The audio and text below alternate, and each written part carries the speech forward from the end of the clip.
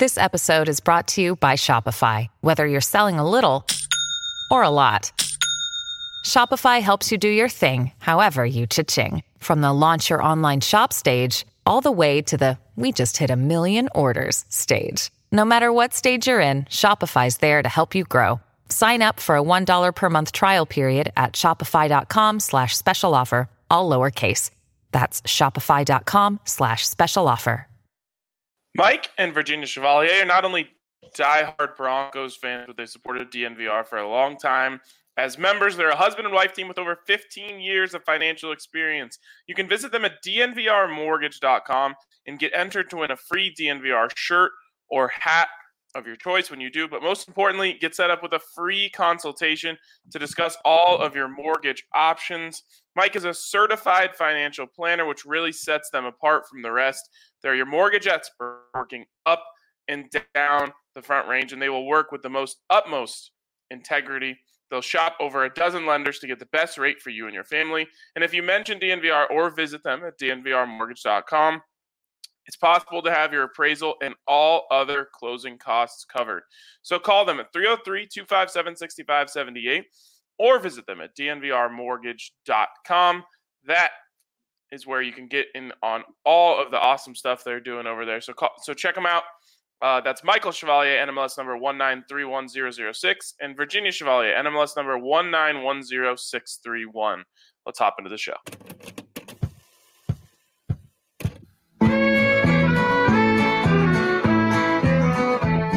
Number one for the one and only DNVR.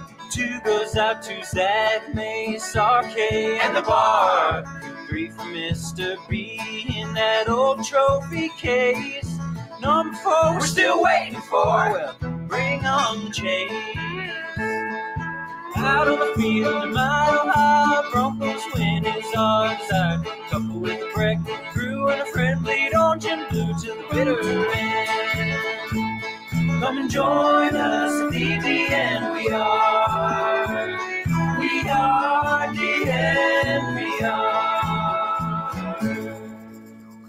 Welcome in to the DNVR Broncos Podcast, presented by MSU Denver Online. Make sure you check out what's going on down there at MSU Denver Online. Dynamic education at your fingertips without forcing you to choose between getting education and living your life. There's probably a good chance that you've got some newfound free time on your hands, and what better way to use that time than to further your education? 750 classes, 40-plus hybrid programs, tons of great stuff going on over there. So check them out. Use this time, get your education right, and be extra prepared for the job field when things start opening up a little bit more. Check them out, msudenver.edu/online. My boys, what's up, man? This feels like a great Wednesday. I mean, for a lot of people, this is the start of their Thanksgiving break. So thank you for joining us today. And guys, I'm so pumped for the show. Yes, Thanksgiving is in the air. You can feel it. You can smell it. And I got to ask you guys real quick, just make it easy. Yes or no on turkey? No. Smoked turkey or deep fried. Smoked or deep fried turkey will change the way you feel about turkey. And hey, one, you know, barbecue guy. There's no such thing as a yes or no answer to me.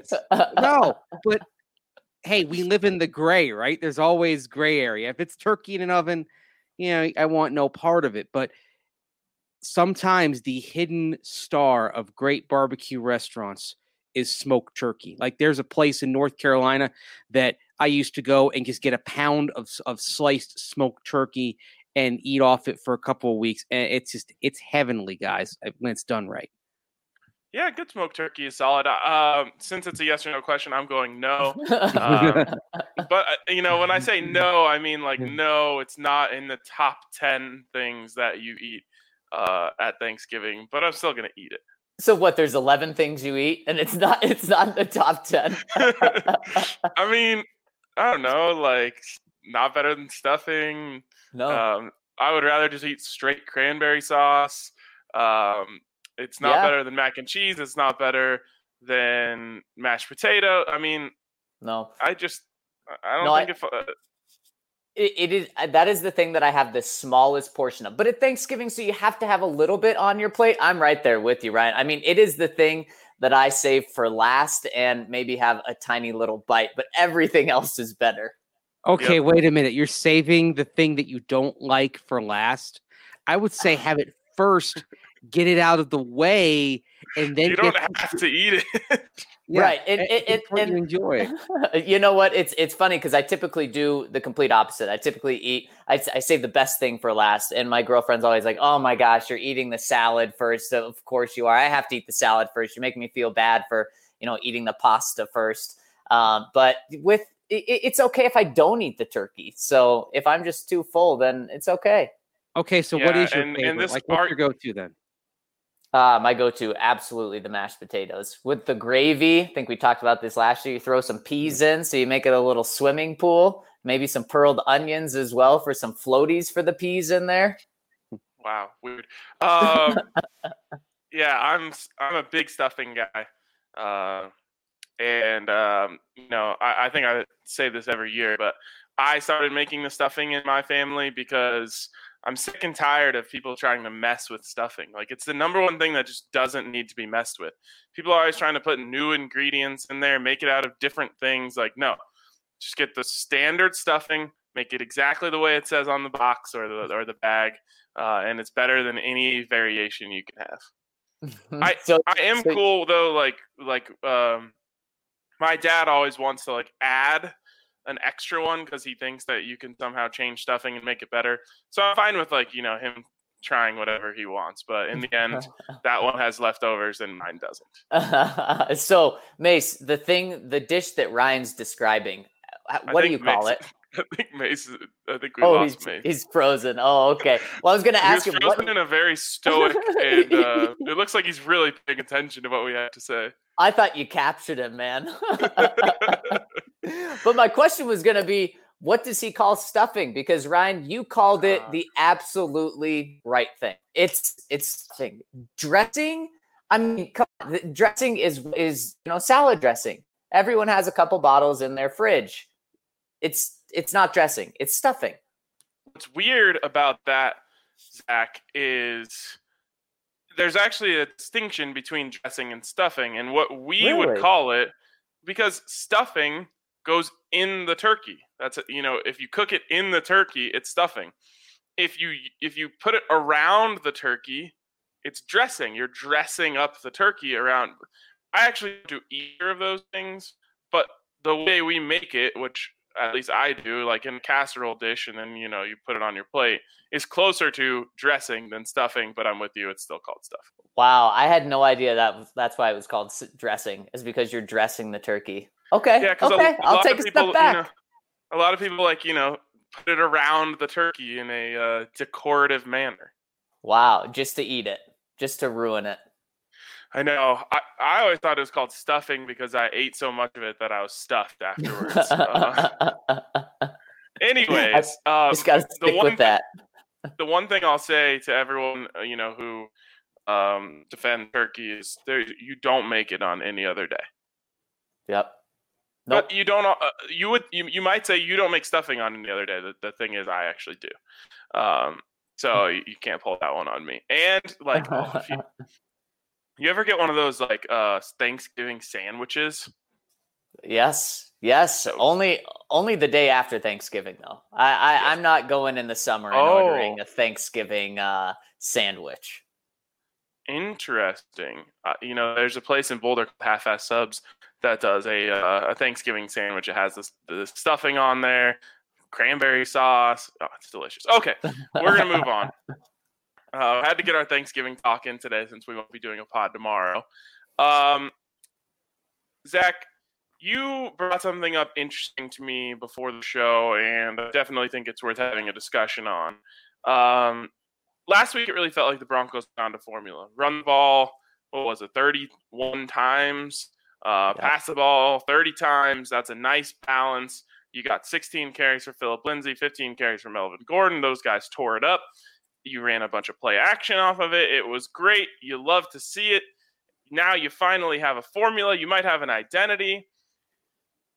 And now you run into a buzzsaw when it comes to that formula that you were talking about. Zach, do you want to shed a little bit of light on what I'm talking about?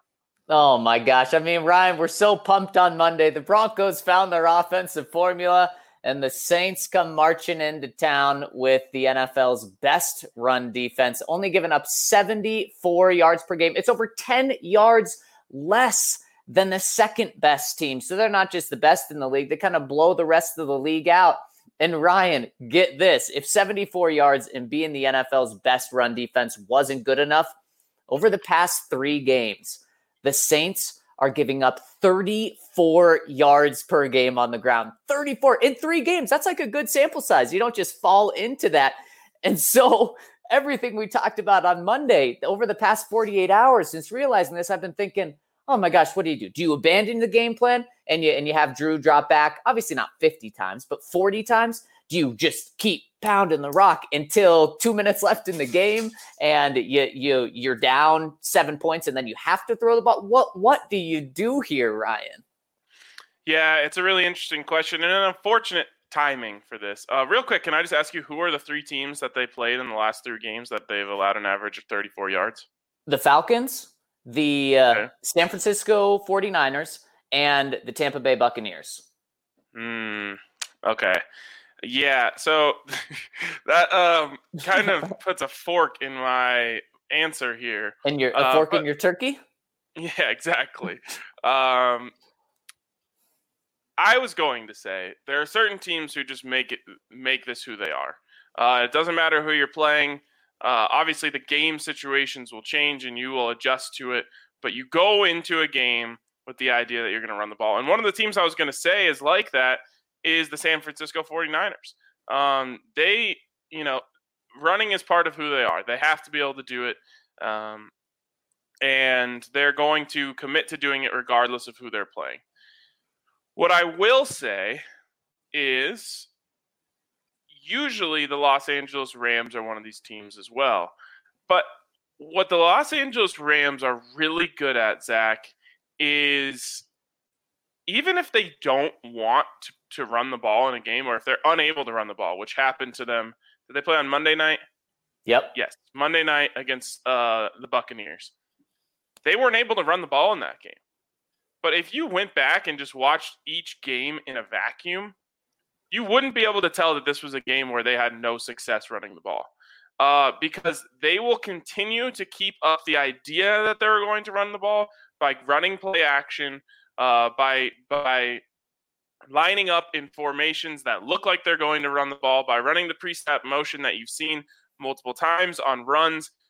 And that, I think, is the furthest I'll go into saying that I'm okay with the Broncos moving away from the run a little bit in this game plan. Even if you know, hey, look, we're just probably not going to be able to run the ball 30 times because you have a feeling that you're going to get stopped for 1 to 2 yards, most of the times you attempt to run. You still have to say, like, well, we're still going to sprinkle it in, and we're still going to make them think we want to run the ball. And hopefully you can capitalize on some aggressiveness from the Saints who think you're going to run the ball as well. So that's where I'll go with this. Go back, look at the game plan that the Los Angeles Rams used on Monday Night Football. And no, I realize you're not going to run, you're not the same offense, but just the idea behind what they were doing, which is we're still going to run the chip releases on play action with our tight ends. We're still going to make you think we want to run the ball, even if we know we can't. Ryan, and I think that's the key, is they have to respect the run enough, because look where Drew Lock was the best he's been this year. It was off play action. It was on the move. That's what you have to make sure stays, because Ryan, this game, really Drew Lock's development is more important than this game. So you can't just rush him back and say, okay, Drew, you're in shotgun, drop back 45 times this game. Good luck, because that would be a losing game plan. It would also kill Drew. So you need to make sure that you have some balance. And I understand it's not going to be 50-50 this week. That's something that people should not be expecting going into this game. but maybe it's 35-25, 35 dropbacks, 25 runs. And you also don't have to run the ball for 5.5 yards per carry. You're just not going to be able to do that. The Saints defense is the best defense in the league against the run, not only in yards per game, but also in yards per attempt. They only give up 3.3 yards per attempt. So you want to be, if you can be around 4, what Pat Shurmur needs to do is just realize that, okay, the running game is not going to be sexy, but we have to keep pounding away until the fourth quarter. And if things are out of hand, then obviously you have to change that. But you have to stay committed to the run because Ryan and Mace, welcome back. The Saints will not respect the run, and they won't respect the play action if you're not running. 45% is the key. You, even against a team like this, for Drew Lock to have a better chance of success, you want to run the ball at least 45% of the time. And so 35-25, Zach, I think that might be a little bit below where you want it to be. Maybe you want those runs to be about 27 or so, but you've got to get that to where it's not, no one wants 50-50 balance. No one needs 50-50 balance, but it's got to be up there. You mentioned some of the Saints numbers. There's one number for the Saints that is really insane in their run defense. They only allow a first down once every 5.7 carries. So in theory, if you just come out and try to run the ball on every down, you're going 3 and out every time against these guys. This is one of the best run defenses that I've seen in the last several years, guys.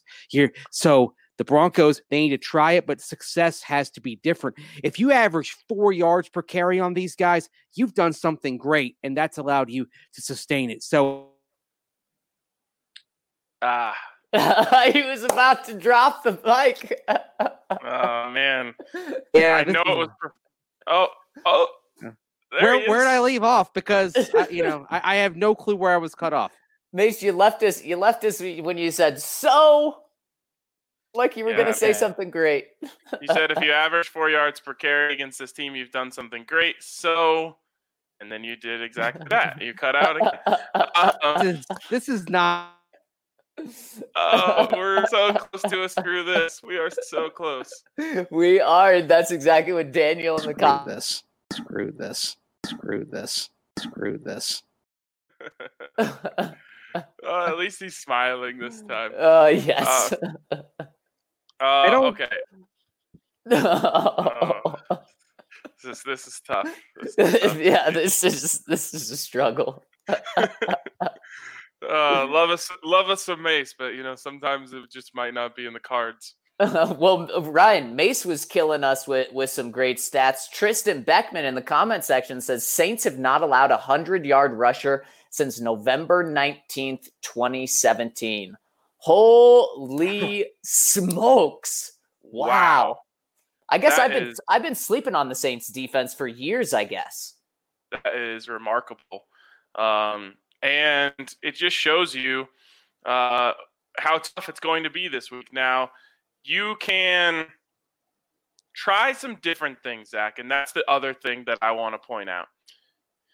Do not run Phillip Lindsay right up the middle and expect to get more than that 3.3 yards per carry, which is the average that you're going to get. You, again, running the ball for you this week is a chore.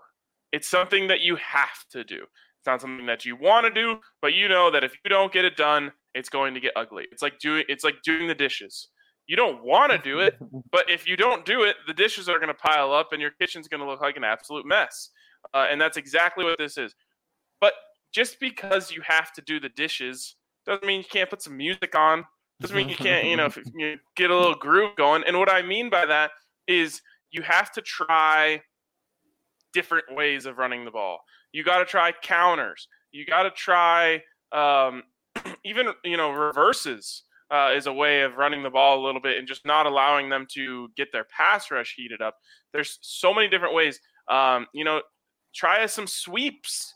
Try some counters out of the shotgun, which we know this team has been successful doing. There's so many different ways that you can try to run the ball and bring it on in different ways too. Again, you just got to find a way to run the ball 20-something times. You don't have to do it the same way every time. Yeah, exactly. And you hope that both Melvin Gordon and Phillip Lindsay come to play because you're going to need both of those guys, and they're going to have to be clicking. And another thing you're going to have to do, Ryan, is get the other guys involved in the run game. I mean, you mentioned the sweeps. Where's KJ Hamler been on a sweep? He's showed that he can do everything. And just like Daniel's saying, have KJ run in motion to keep the defense on their toes and also utilize the short passing game. Drew Lock does not have to go deep over and over again, just quick short passes to help with that. And unfortunately, the Saints pass defense is still pretty good now, not as good as their run defense. Saints almost a borderline top 10 pass defense. I think they're ranked number 11th or 12th. So you can move the ball there, but it's not like that's the easy option. Yeah, absolutely. We got you, Mace? I hope so. I changed connections. Now I'm on my cell phone. But the one thing I will say, Zach, about the Saints pass defense, they give up yards, but in terms of first down rate, they're 7th best in the league. So it's like some of what they give up, Zach, is they'll give up 8 yards on 3rd and 12, for example. So you're able to get some yards, but not necessarily move the chains on these guys. It's an exceptional defense. The other thing is, you talk about some sweeps. The only area in run defense where the Saints are even remotely vulnerable is on the sweep. If you go outside of left end on these guys, you average 4.4 yards per carry over the course of the season. So maybe that's a key. You've got to run around the left side, and that's where the strength of your offensive line is right now in run blocking, right? With Garrett Bowles and Dalton Risner on that left side. So try that. Try to play to your strengths in this game. Yes, exactly. Get the ball outside of the tackles. Get those guards pulling. Be creative. Again, I maybe only want to see 3-4 dives the entire game. Again, just because it's a chore. It's just something that you have to get out of the way. You do have to also make them think that you are willing to run the ball in the middle of the field, so they aren't sitting on the other side of things. So it's difficult. You know what my favorite thing about this conversation is, guys? What? This is kind of what our conversation sounded like last week. Yeah. When you start looking at this game on paper, it gets tougher and tougher and tougher from the Broncos. And sometimes when that happens in the NFL, there's a curveball there. That's what I kept saying. Even though I wasn't confident in it, I said, just when you think you know what's going to happen in the NFL by looking at a game on paper, the NFL will come and surprise you. Well, and where I feel good about this game is on the other side of the ball. Taysom Hill was extremely effective and efficient. I think he proved Sean Payton right, at least in his first game last week. But I love Vic Fangio going up against an inexperienced quarterback, an inexperienced player in Taysom Hill. I really like Vic Fangio in that matchup. The only problem is that on the other side, you do have... Oh, man. Another mic drop moment. I'm assuming he was going to say Alvin Kamara. No. I thought he was going to say Am Sean I back? Payton. I was saying Sean Payton. And that's the thing that's different here, is that you have one of the 2 or 3 best offensive minds in football in the last 20 years who is providing the guidance to that young quarterback in Taysom Hill. And the other thing is, Taysom Hill, he's a chaos kind of quarterback. So this is somebody who is at his best when things sometimes break down a little bit. So you can have a beautiful game plan. You can have a beautiful defensive call, and he's capable of of extending it and getting guys a little bit fatigued, getting them to chase and making something unique happen that's off the script. So it's a little bit different than going up against Tua Tagovailoa last week, for example. Definitely different. A lot more experience, obviously, in the league. To me, and we'll talk more about the game plan exactly on Friday, but to me, it really comes down to just committing tons and tons of resources to stopping the run, and just living with what happens if Taysom Hill is able to, drop back in the pocket, hit his back foot, and deliver a nice deep ball. If he can do that, that's a way that you can sleep with losing. If you end up losing because they run for 250 yards on the ground, you can't run the ball at all, they possess the ball the entire game, then you are going to be in big trouble. one big thing for slowing down that run would be having back Shelby Harris, but that is not exactly a foregone conclusion. What do we know about Shelby? Holy smokes. Today, guys, Vic Fangio spoke on KOA and said Shelby Harris will not practice today. Vic said he believes he has to go through 4 or 5 days of testing before he can come back. And I believe today is the first day. So we'll find out more when we talk to Vic in just a couple of hours. But guys, this is concerning because let's say Shelby comes back and he's able to be with the team on Friday or Saturday. Are they going to have him play with not just missing 1 week, not just missing 2 weeks, but missing 3 weeks? I don't think the Broncos will go that route. I think they'll play they will. Just sparingly. Yeah. I think they'll. I don't think they'll go the route of having him play every down. I think RK is right. I think you'll see him play high leverage downs and maybe 15 to 20 plays.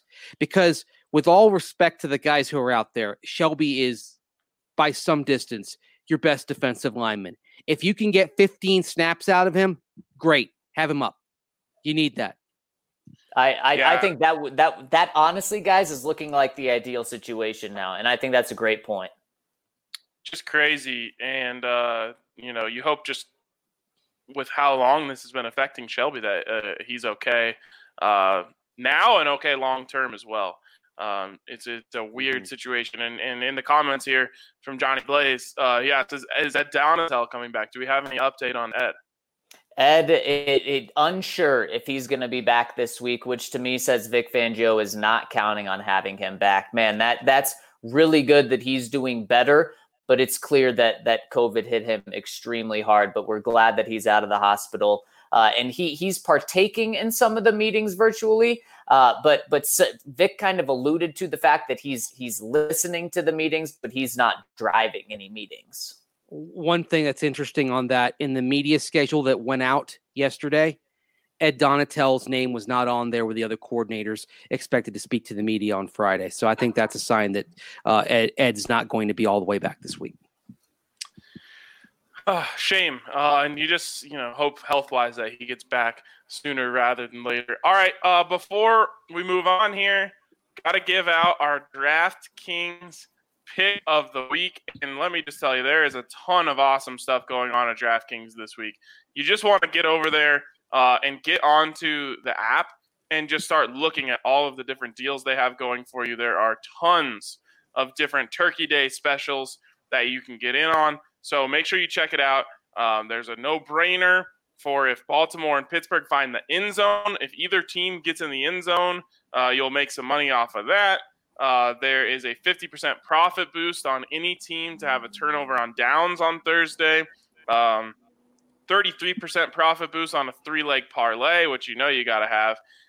And then finally, place a $20 bet live on Thanksgiving and get a $10 free bet just for your troubles. You might even make money off your $20 live bet. You'll still get the free bet. So tons of amazing deals at DraftKings. All right, Zach, I'll start with you. What is your DraftKings pick of the week? Well, guys, I'm going into Thanksgiving on a heater. I've hit on 6 straight picks of the week, and I think 3 or 4 of those have been on Alabama. I can't do that as much as I love the Tide. They're 25.5-point favorites going up against number 22 ranked Auburn. 25-point favorites against Auburn. So, of course, I'll be picking Alabama, but I can't rightfully give that as a lock of the week. So I'm going to Thanksgiving. You got to put some juice on Thanksgiving. And I'm going with a little teaser, 2-team teaser to make it about even odds here. I'm taking the Washington football team +9 against the Cowboys. So they can lose by a touchdown and I still win that. Pair that on with Steelers +2 or +1. It seems like that's where it is right now. Of course, you get the 6 points on that. So, man, all I need is a Pittsburgh win against a Baltimore team that's dealing with COVID, and I just need Washington to keep it within, 8 points. Okay, that's interesting. All right, this is how much of an idiot I am. How can you do +9 on Washington when the spread is +3? The old teaser. Yeah. Yes. Okay. So you give up value, you get points. This is too complicated for me. There said there would be no math. Oh, yeah. Anyway, well, I'm going all the way to Sunday, guys. Jacksonville is starting Mike Glennon, and the Browns are going into to Jacksonville. They're 6.5-point favorites. Mike Glennon, it's not a white flag, but it's pretty close. I think the Browns win. They win by double digits. Give me the Browns, even though they're giving 6.5. Wait, real quick, I just want to clarify. How did Mike Glennon get a ride back from the surface of the sun? Did he hitch a ride with Joe Flacco? I don't know. Yeah. He and Joe Flacco were hanging out up there, and they built a reverse rocket ship. And now they're both playing. Smart guy. Brandon Allen came back with them. Yes, he did. Jeez, we're really seeing probably Joe Flacco, Brandon Allen, and Mike Glennon all playing this week. Wow, we need odds on DraftKings Sportsbook on who's going to have a better performance: Drew Lock, Brandon Allen, or Joe Flacco. Maybe Case Keenum will get a couple plays in too, and we can throw him into the mix. Jeez, do you guys know how many freaking college basketball games there are today? Oh, because today's opening tip-off. Big day, yeah. Yes. I was just trying to find the game that I wanted to pick here, and I could not believe how many games. There's 100 games. It's insane. It's like the start of the NCAA tournament. And they're all over the clock today. I mean, you've got for example, you've got Virginia Tech against Radford, Nebraska, McNeese State tipping off at 10 a.m. You've got UVA at 11:30. They're all over the place today. I mean, it's a buffet. Yeah, it really is. Well, it took me so long to find it that I wasn't able to change it because I don't like the way it's moved. I was going to give you Buffs minus 14.5, but it's already moved all the way to minus 16.5 just in the time it took me to scroll all the way down there. So you know what? I'm going to give this out, even though I might not even bet this because I hate betting this. But I think it's going to hit. Buffs taking on South Dakota today in their opener. And it's a kind of a weird situation. They have traveled to Manhattan, Kansas, where they will also play Kansas State in a kind of a round robin type of thing they've got going on over there. And I just think with the odd season, a new, what's the word I'm looking for? A new gym that they're going to be playing in. Tad Boyle loves to focus on defense. I think that this is going to be an over-under set at 144.5. I think that these teams are just going to struggle to get going offensively. So give me the under 144.5 in CU versus South Dakota. I might not bet it because I hate having to cheer against my own offense, but I think it's going to hit.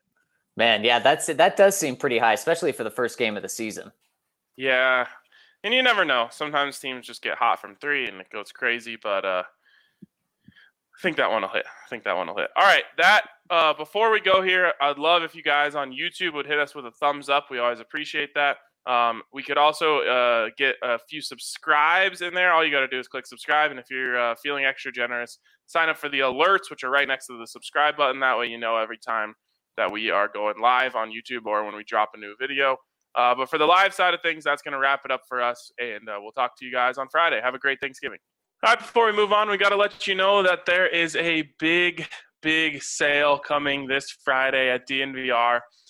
Do you guys need good ideas for Christmas, or do you just want to treat yourself? Well, we're excited to announce that our Black Friday and Cyber Monday sales are going live this week. You can get up to 80% off certain items at the DNVR locker. And if you spend $75 pre-tax, we'll also give you a $15 gift card that you can apply starting on Tuesday, December 1st at the DNVR locker. Last but not least, when you sign up for an annual membership for $59.99, you can get a $60 gift card to the DNVR locker. That will also start on December 1st. So some insane deals coming this Black Friday.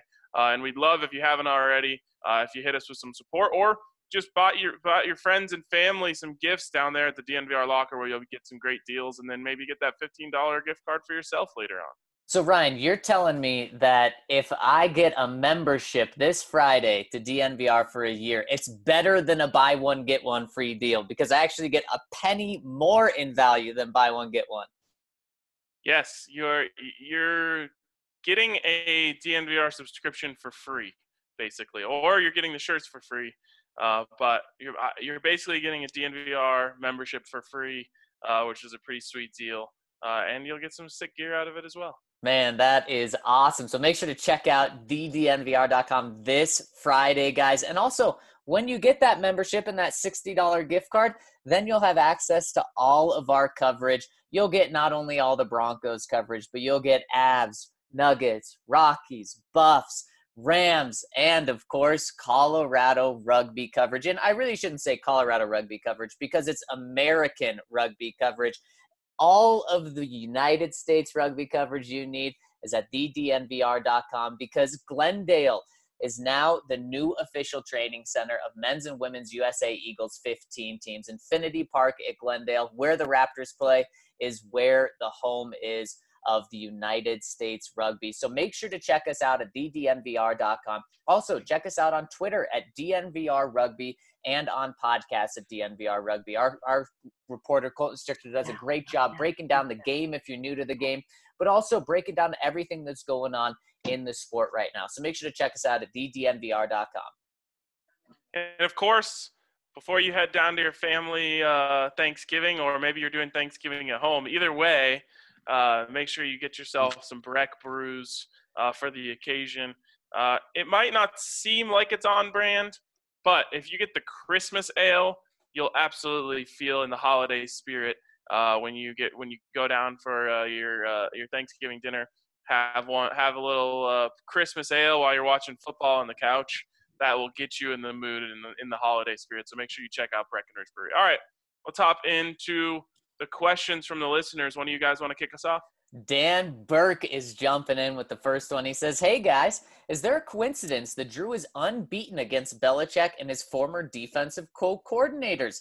He beat Romeo Crennel, Matt Patricia, Brian Flores, not officially defensive coordinator in England, but had defensive play calling duties, and the man himself. I know stylistically those defenses all play a ton of man coverage. So is there something to that? And how comfortable is Drew playing those defenses? Wow, that's a crazy coincidence, or is it a coincidence, guys? I don't know. I mean, it's tough to say. I think that when you know what you're expecting to see, that you can, come up with the way to beat it. No one's better at beating, no one knows what you're going to do more than you. And basically those guys want to do what he's been doing. So I think that there's something to that for sure.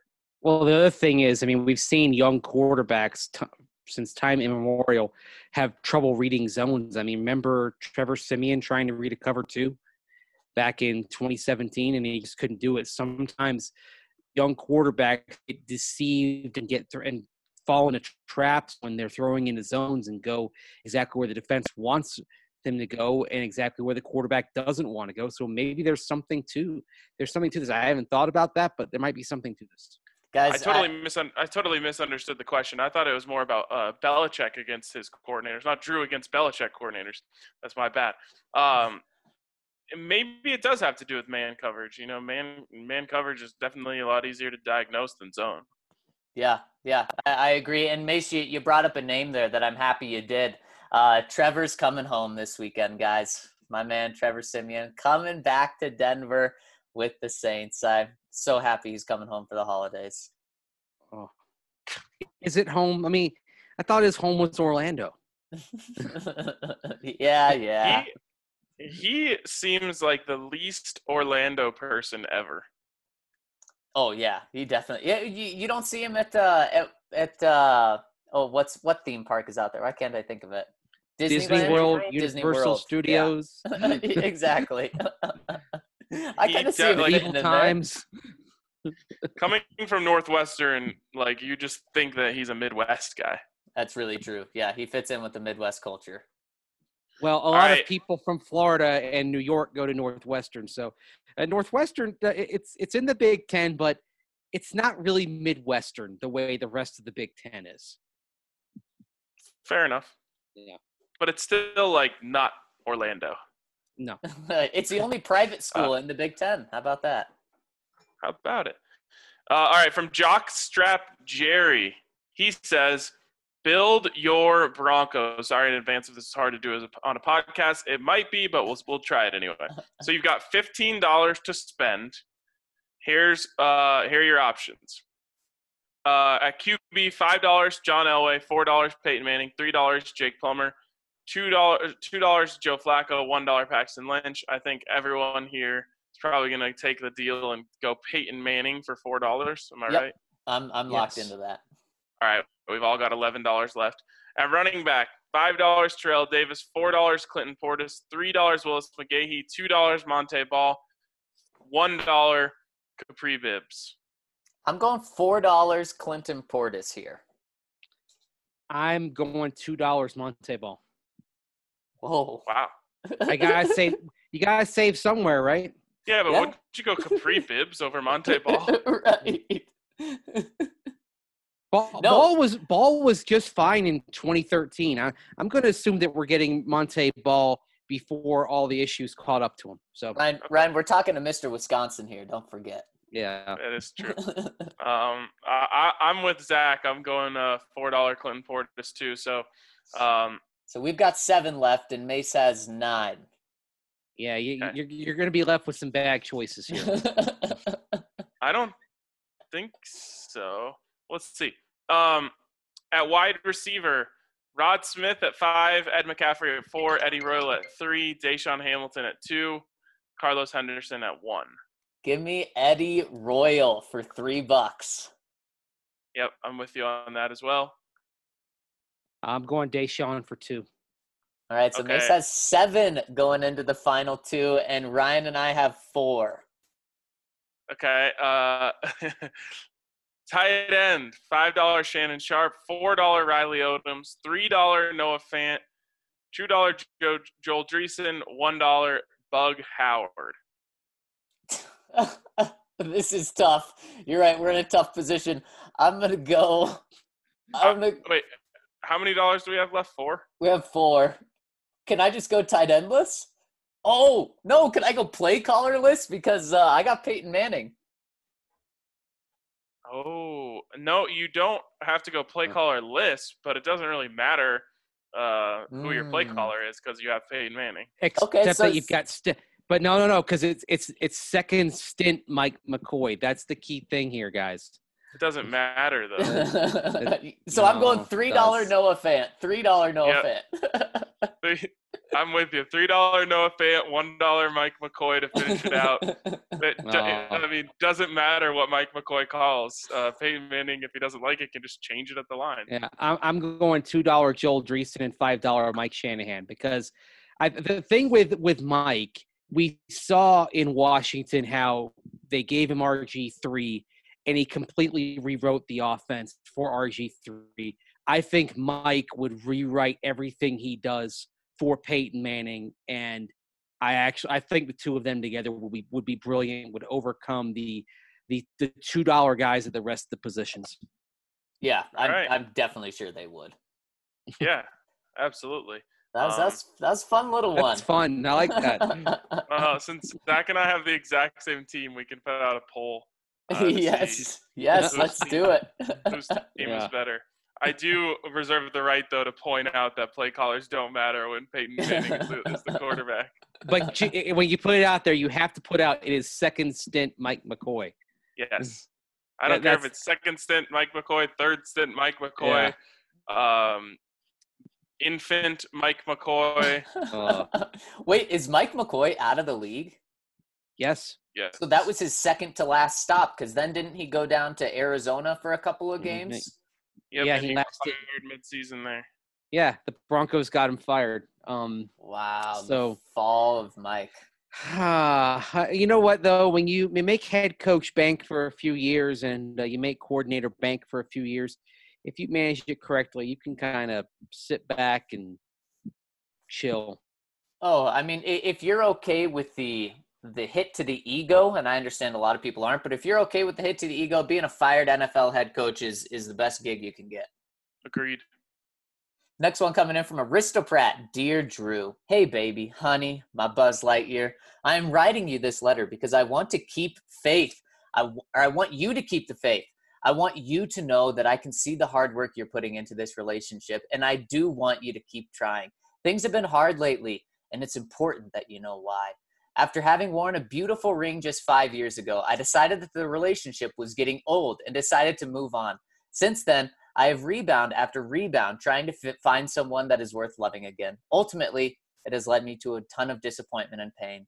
But then you came along with so much promise. Physically, you passed every test. You are strong, intelligent, humorous, and charismatic. Beyond that, I confirm that the funny, rhyming nickname your friends have been shouting out at you is no lie. Everything was going fine for the first months, but then I felt like things changed. I don't know why, though. Maybe it is your boss at work that can't seem to lead you down the right path. Maybe it is your coworkers that don't always support you in many ways you need. But my biggest fear is that it maybe is you. I know it feels like I have been putting you through the ringer and that things have been unfair. You may feel a little unsupported by me right now. I think that it is just a defensive mechanism, my way of testing you to see if you are really here to stay and be the man I need you to be. So please bear with me and keep trying your hardest. I want my Buzz back, not this new Darth Vader-like character that I hope is just a flash in the pan. Love you, B. Broncos Country.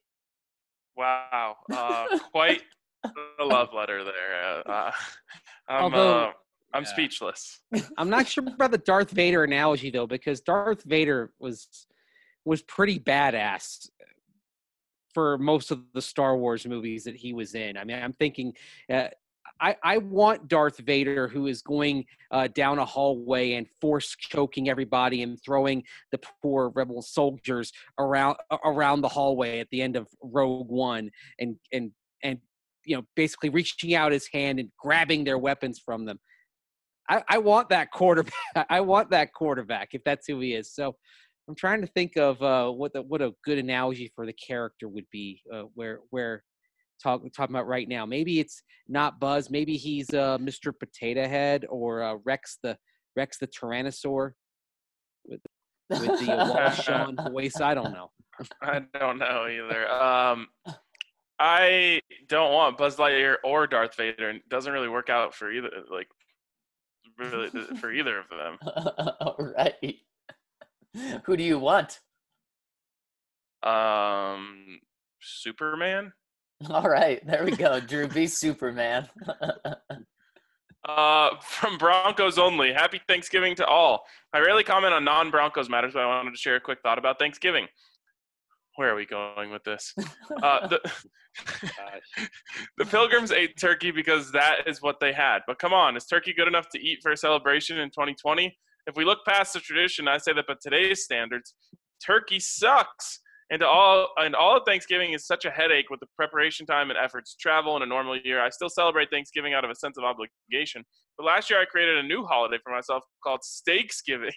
It's my take on Thanksgiving, but updated for the man in the 21st century.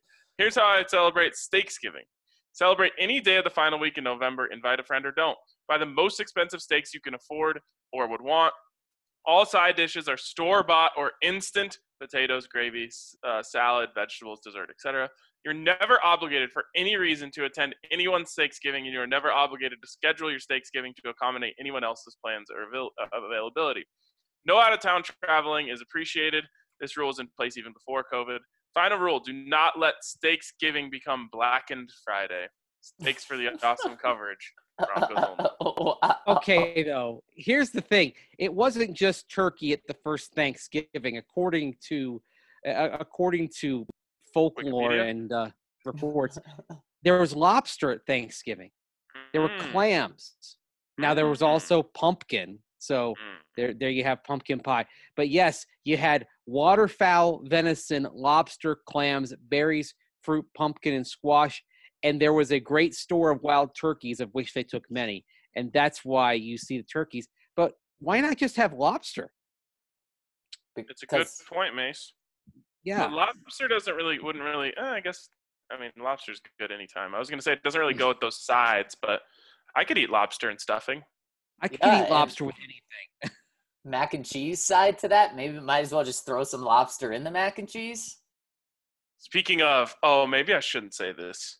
You know what? I'm going to say it anyway. But I remember a couple of weeks ago, I said I'm willing to share my my Thanksgiving mac and cheese recipe. Yes. Oh my God. The amount of people that ask me for that is honestly absurd. Like, I feel like I might be like the next Martha Stewart with how much interest there is in my recipes. So are you going to keep building it, or are you going to let us know? No, it's a secret recipe. Oh, okay. That now half of our listeners have because they reached out to me personally. I should have just said it.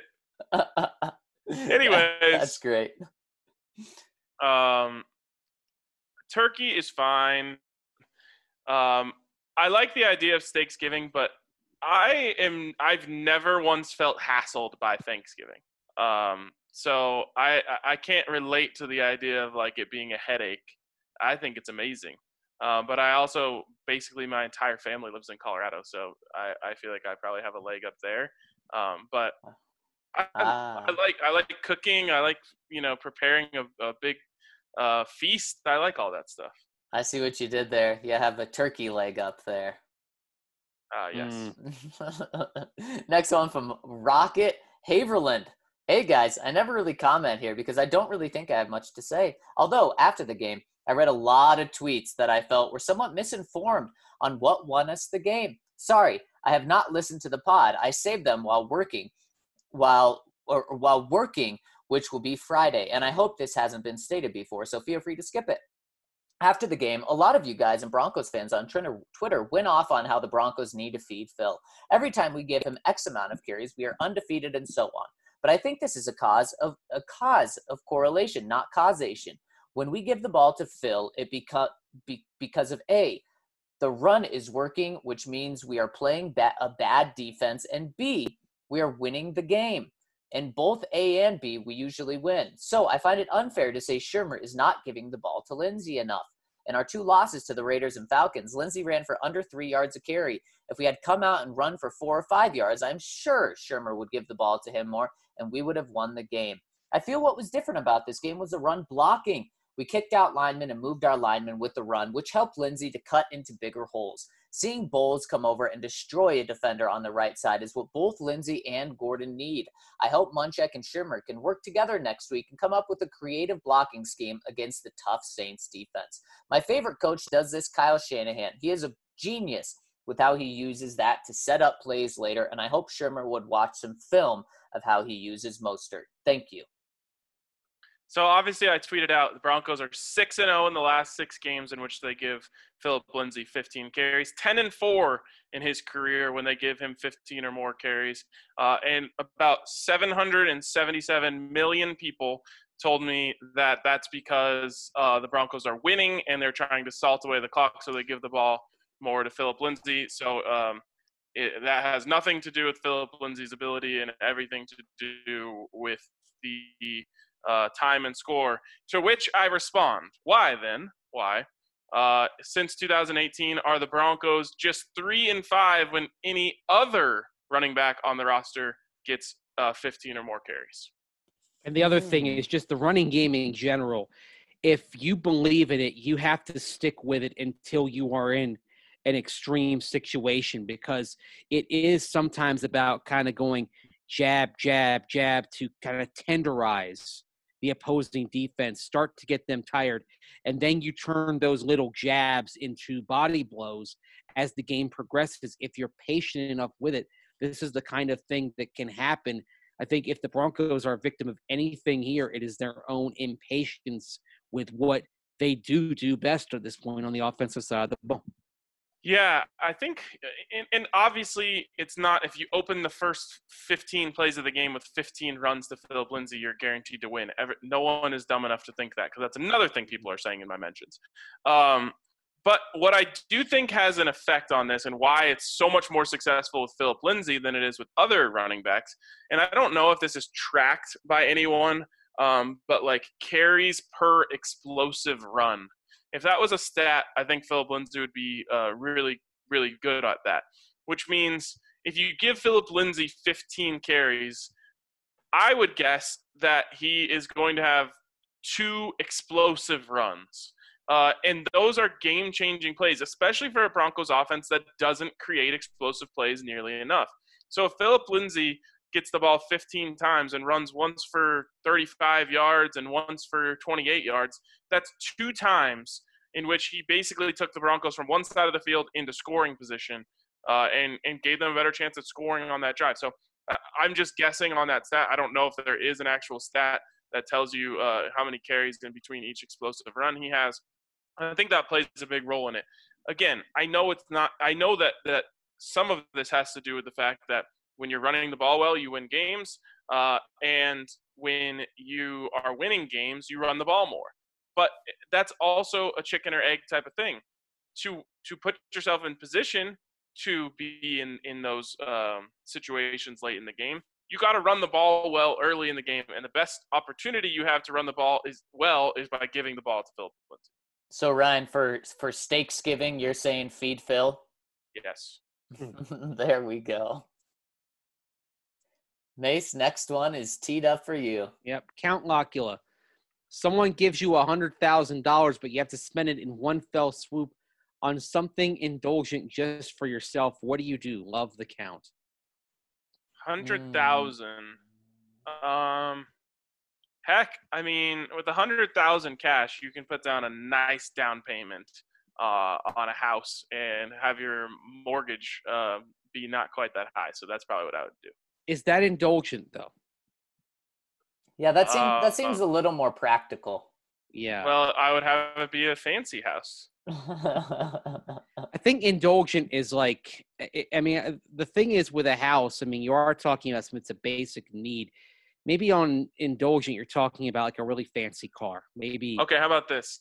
I buy a vacation house. Oh, I like that. Because where I was thinking with this was just take $100,000 vacation somewhere. But I don't really want to go by myself on this. So if the money can only be spent on me, I don't necessarily want that by myself. So I'd love vacation house. I'd travel around the world. By yourself? The thing is, I you know what? If someone wants to go with me, great. If not, I'm fine. I'm weird. I'm fine traveling by myself. I'm fine eating in a restaurant by myself. Doesn't bother me. Couldn't you say though that like since you're indulging, you selfishly want your girlfriend to come with you or your wife? Okay, then yeah. If we're doing that, then that's for sure what I'm doing. Yeah, I think I would use that money since I can't use it on something that practical like a house that I live in. I would buy like a vacation spot in Cabo, or I've always wanted to have a house in Arizona because it's so quick to get there. And whenever you're sick of the winter, you could just hop on an hour Southwest flight and be in the warmth. Yeah, that's pretty good, man. I wonder what $100,000 trip around the world can get you. Probably something pretty good. I mean, everything, right? I would think so. You ought to be able to get to every continent, so that would include getting down to the tip of South America and taking a boat down to Antarctica just to cross it off the list. Yeah, maybe that's it. You hit all 7 continents. I like that. All right, there we go. Thanks for the question. Next one from Big Tony. My boys, curious, what is a day in the life of a DNVR employee like? Would be interesting to hear what each of yours are like individually. Getting paid to talk Broncos and hang out in a sports bar seems like the dream. I'm low-key jealous. Okay, I lied. I'm high-key jealous. Oh, man. Yeah, I mean, it really is living the dream. During Broncos season, it's we get to do the pod every day. Then we do press conferences. We watch practice, write stories, and then pretty much do that 6 times a week, but throw a game in there as well.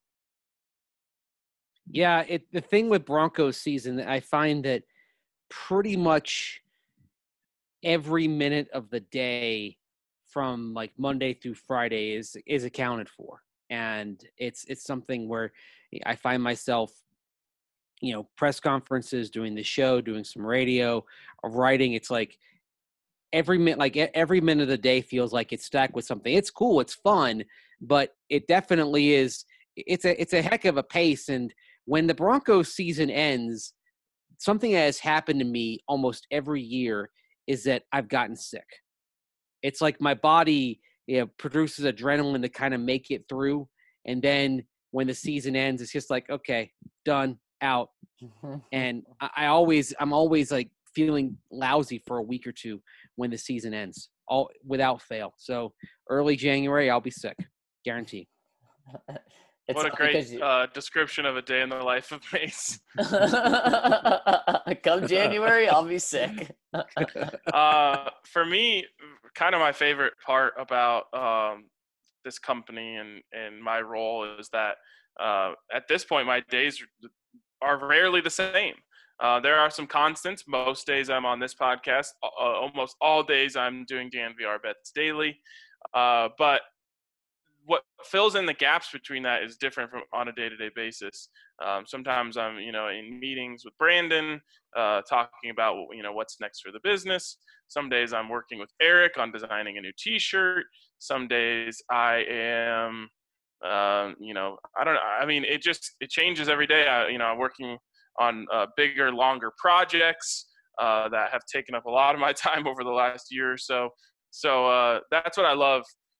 Is I'm kind of spread out and I get to do something different on different days. Sometimes I'm hopping on a Nuggets post-game show. Sometimes I'm going on the Denver Sports Podcast. It's just it's always a big mix of things, and that's I like the surprise or the change up that I'm able to get. And today is Wednesday, and part of the Broncos' daily Wednesday routine is talking to the quarterback. So we're talking to Drew Lock today. Love it. Big Tony goes on another comment, says, also, I really enjoyed listening to yesterday's opening segment about Garrett Bowles. I'm so stoked for my guy. He's come so far from being that goofball class clown. I always remember him as back in the Snow College days. His story is so inspiring. And I'm not sure many fans know exactly what the story is. I've left a few links below to a couple of YouTube videos that will shed more light on it. I recommend you all take some time to check them out. I promise that you will fall in love with the guy after realizing where exactly he started from. Hope to be able to continue watching him for years to come. So if you want to check out those videos, Big Tony dropped the YouTube links in there. And what you have to do, the links are there. You just have to scroll over them and click on them. For some reason, links when you post them here show up invisible. Love a good invisible link. Not a missing link, though. It's just an invisible link. Exactly. From Casper, fellas, the defense had been an issue going into the Miami game, consistently giving up yards and points. Yes, they're playing a lot of backups, and that isn't helping. However, I believe the bigger issue is that the offense hasn't been able to sustain drives. Broadcast mentioned on Sunday the lack of offensive drives that last 5 or more minutes. Letting them get a breather, heal small injuries, and make adjustments will be so beneficial to this defense. Not only will the defense be more likely to hold up other teams to lower scores, but the offense will be more likely to put up more points. If Shermer can make long drives a focus, I believe the Broncos will win more games. How say you? Well, I don't think it's necessarily a focus thing. I think the offense just isn't executing. If it was up to Shermer, they'd go on 7-minute touchdown drives every time they got the ball. Yeah, absolutely. I totally agree with you, Casper. The time of possession is really tough when the defense is on the field for 35-plus minutes, and 3 and outs are what kill that. And the Broncos really struggle all season with 3 and outs. So you got to pick up a first down or 2 to stay on the field, just like you're saying. Yeah, 3 and outs have been an issue, and also even when the Broncos were getting touchdowns in that stretch of the games a few weeks ago, particularly against the Chargers and Falcons, they were getting them when they were behind and they were in up-tempo and they were in hurry-up mode. So they weren't able to sustain drives, and that's where you maybe take some hope from what happened last week against Miami. And if you can somehow have the running game be at an acceptable level against this tough Saints run defense on Sunday, then you have a chance for the kind of drives that are going to allow the defense to catch its breath. Because against the Raiders, I think that was the biggest thing that led to that game getting out of hand, was the offense going off the field too quickly. And by the fourth quarter, the defense, it was just completely gassed. And you had Devontae Booker running through them like they were 11 traffic cones. Yeah, very and that's a big worry this week. Yeah. Is time of possession for me, because we know that the Saints are going to be committed to running the ball. And as we talked about in the first segment, it's going to be really tough for the Broncos to match that. All right, before we move on, a shout out to WGT Golf, where you can get in on our weekly tournaments. Got another one coming out this week. And all you got to do to be entered to win some awesome prizes is just play. So go to DNVRgolf.com, download the app from there, get in, join the DNVR 4 Country Club, and participate in the Candied Yam Classic this week. That's right, the Candied Yam Classic at Marion. All you got to do is go into your country club once you join it, go to club tournaments, and it'll pop up from there. Super easy. Again, all you got to do to be entered to win prizes is just play and send us a screenshot that you played to the DNVR Twitter account. So make sure you do that, or you can email your screenshot to info@thednvr.com. And again, all you got to do is play to get in. Also, you got to check out delicious, smooth Strava Craft coffee. I have my cup of Strava Craft coffee right now. And Strava is, of course, the rich, delicious CBD-infused coffee that you can purchase in K-Cups for your Keurig whole bean or ground. And guys, you can get it 20% off if you use that magical code DNVR20 on your first order. Or if you love it so much and want it sent straight to you every 2, 3, 4, 6, or 8 weeks, you can subscribe to Strava Craft Coffee and you'll get 20% off on every single purchase with Strava. Guys, it is delicious, and it has the CBD benefits, which help with aches, pains, migraines, anything that's going on with your body. CBD helps calm down, including those coffee jitters. So talk about a perfect 2-in-1 punch. It's Strava Craft Coffee. Make sure to use DNVR20 for 20% off, and then subscribe to get 20% off every other time. A really interesting. It is a really interesting question here from Jason.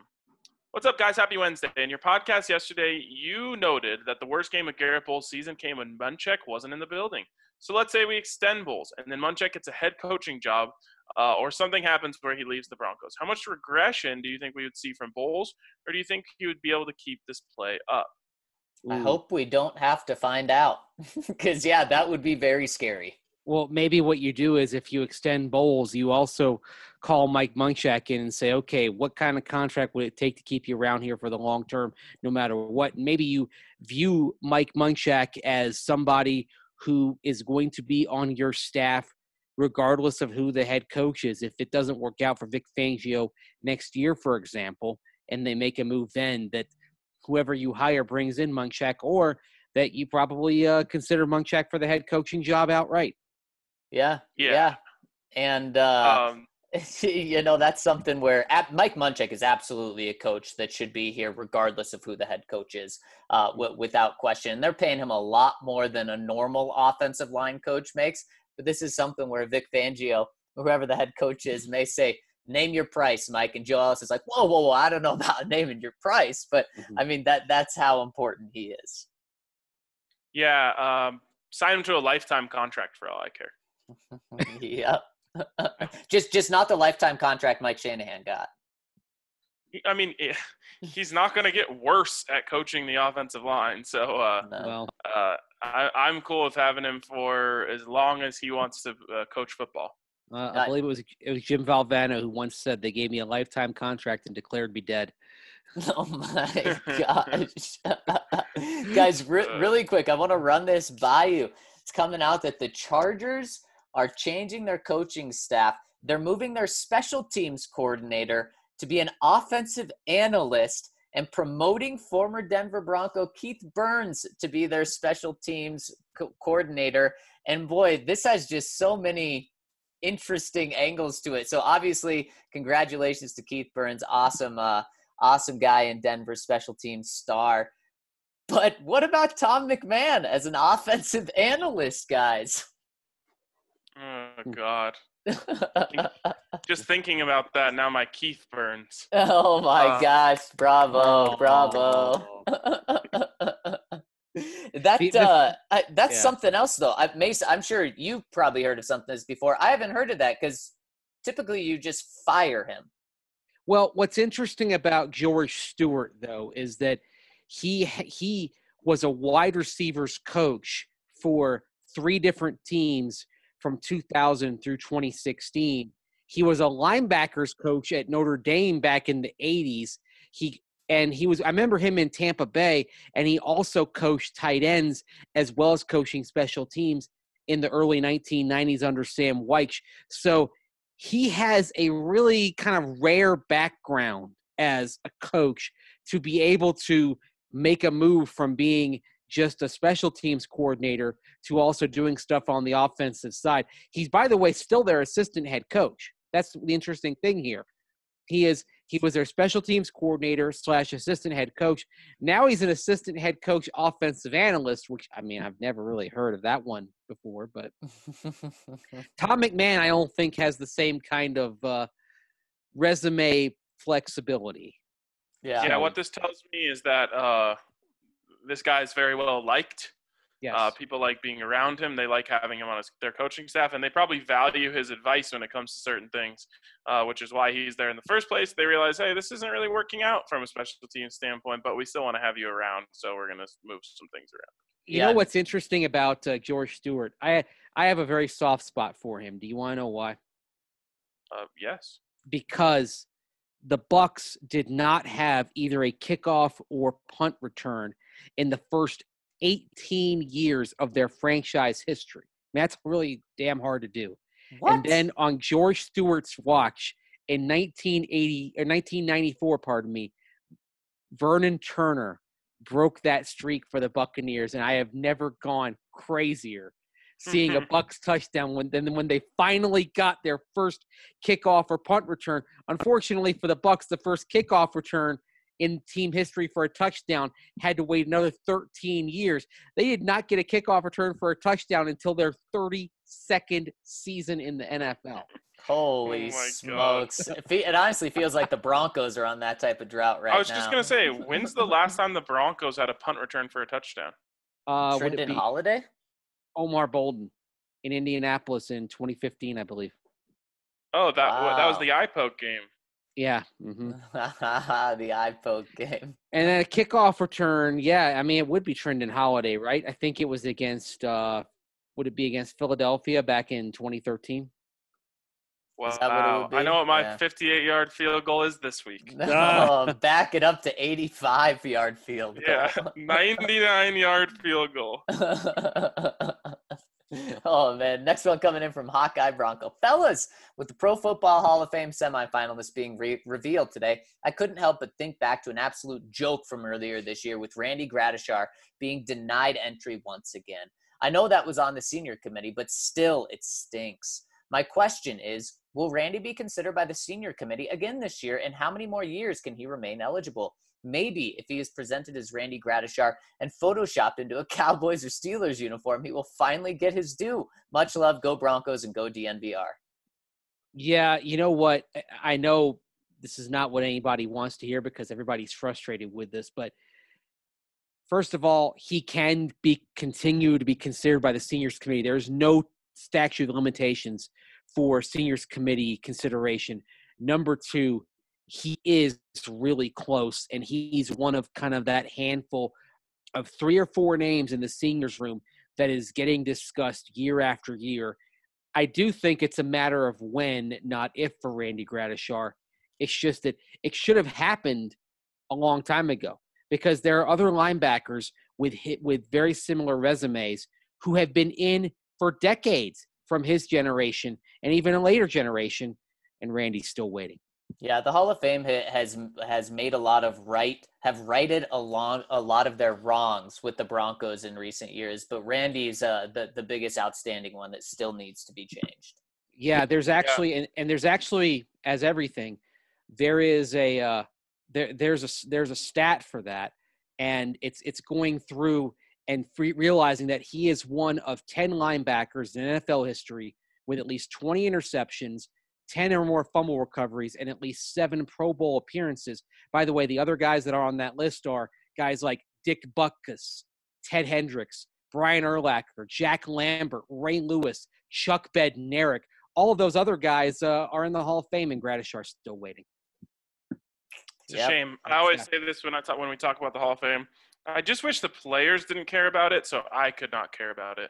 But they care about it a lot. So now I care about it through them because I know how important it is to them. So I want them to get what they deserve. Well, think about like how Floyd Little cherished being a Hall of Famer, and joked about wearing the gold jacket to bed so he could be a Hall of Famer in the bedroom. Steve Atwater has told me that when he gets his Hall of Fame ring, that's the ring he's wearing more often than the Super Bowl rings. That's how much it means to these guys. I mean, it's because, as he'll point out, hey, not that the Super Bowls aren't special, they are, but the Hall of Fame, that's the most exclusive club you're going to be in the sport. Right, and in the same way that, winning a Super Bowl ring is all about your teammates, and doing it with your brothers. A Hall of Fame ring is merely, a reflection of how great you were, which I can understand why that would mean more to someone personally. Mm-hmm. All right, from Hawkeye Bronco. That was what we just did.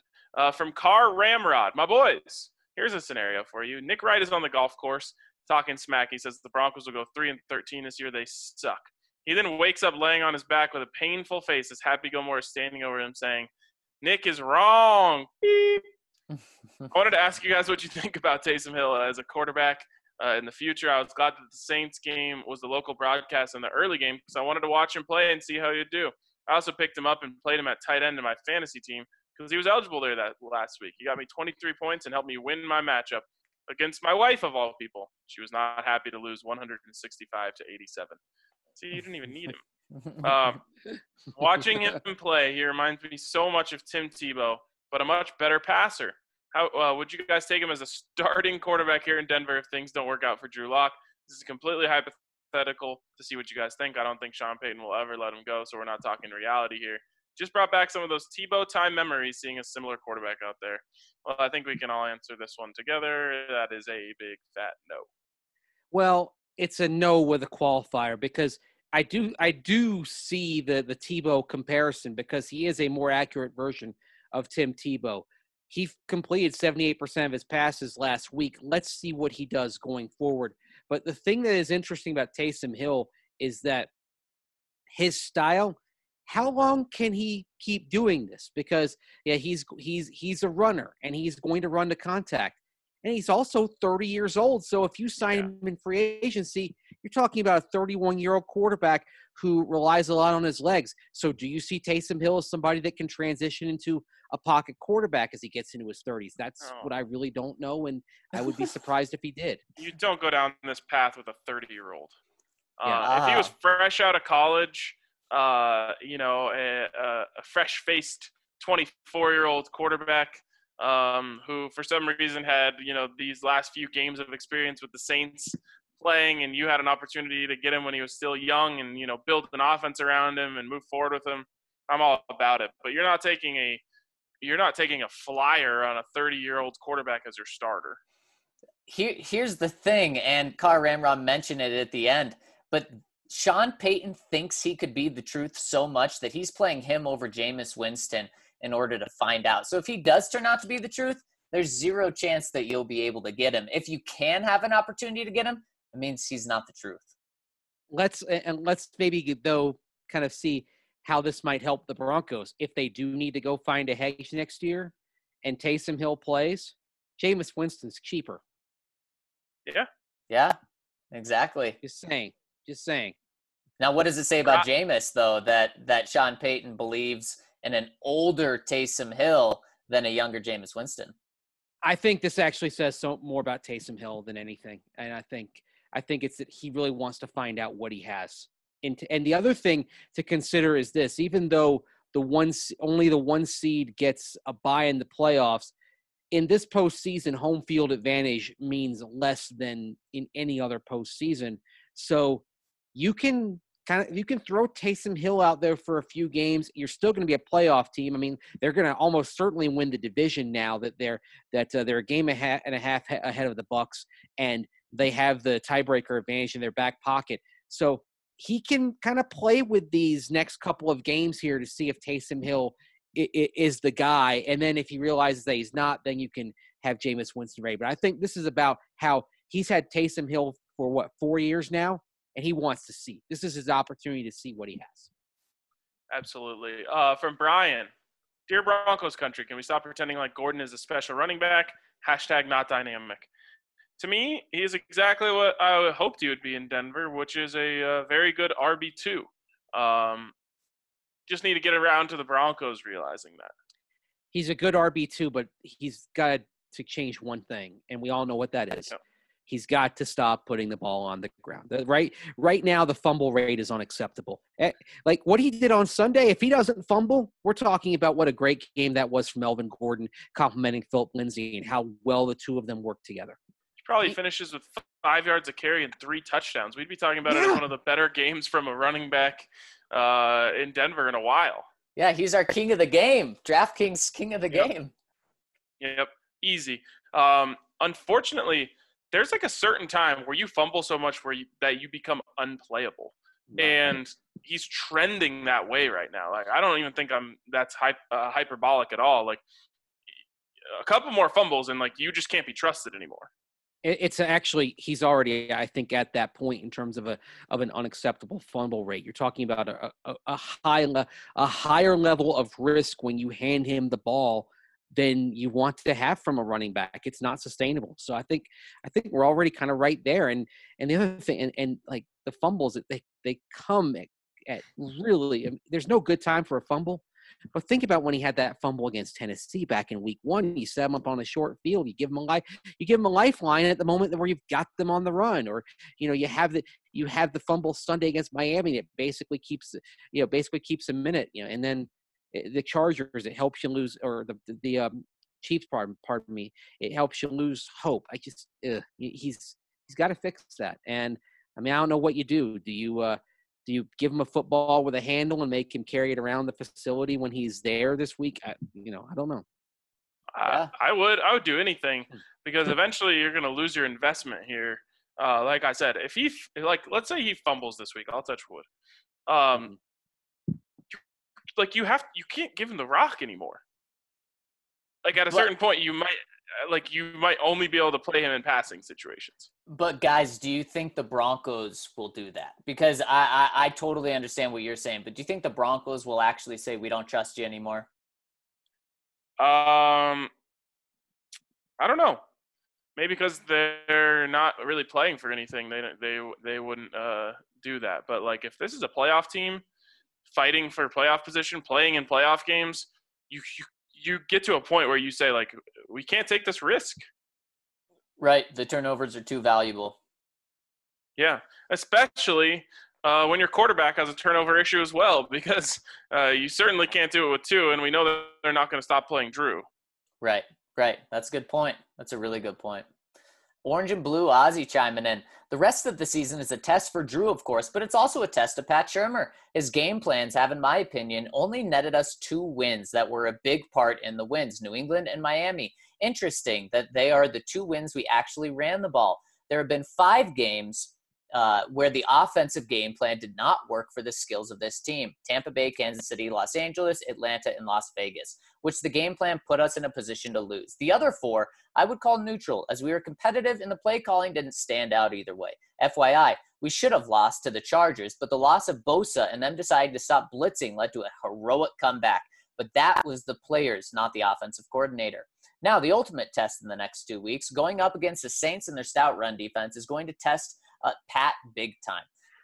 What will he do after a couple of runs that gain no yards? Will he revert Pat back to passing on every first down and Drew putting the ball up 50 times? Or will he say run on first and second half the time and put the offense in 3rd and 6 or less? Will he use play action, Drew under center and rolling out? If Pat reverts to pass first and let's run on 2nd and 10, Drew will regress. Then the Chiefs, we can run on them. How long if we get behind 7 to 14 points at some point? Will we keep pounding the rock? Thoughts? P.S. Drew's deep ball accuracy problem is mechanics. He throws a hard, flat ball, which doesn't allow the wide receiver to run under it. If he misses, it's over. Russell Wilson throws a high, big arc ball that allows a wide receiver time to run under.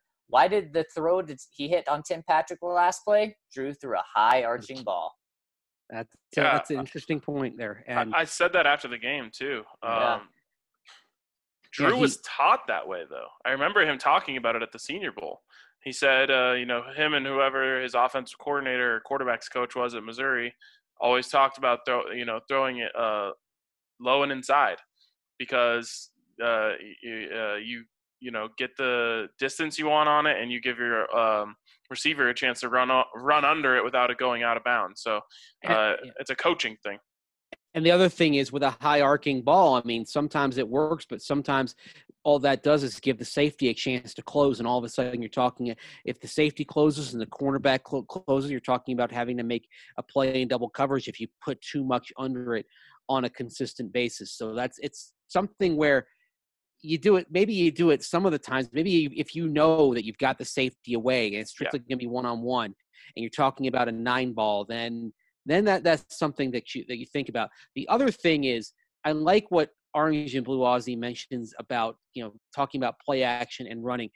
And this is where, guys, the success of the run game and its importance on Sunday, it's as much about setting up the play action and making it viable as the yardage that you're going to get on the ground, because those yards are going to be hard to come by, but you still run the ball to set up the play action and set up some open lanes downfield for Drew to find his targets.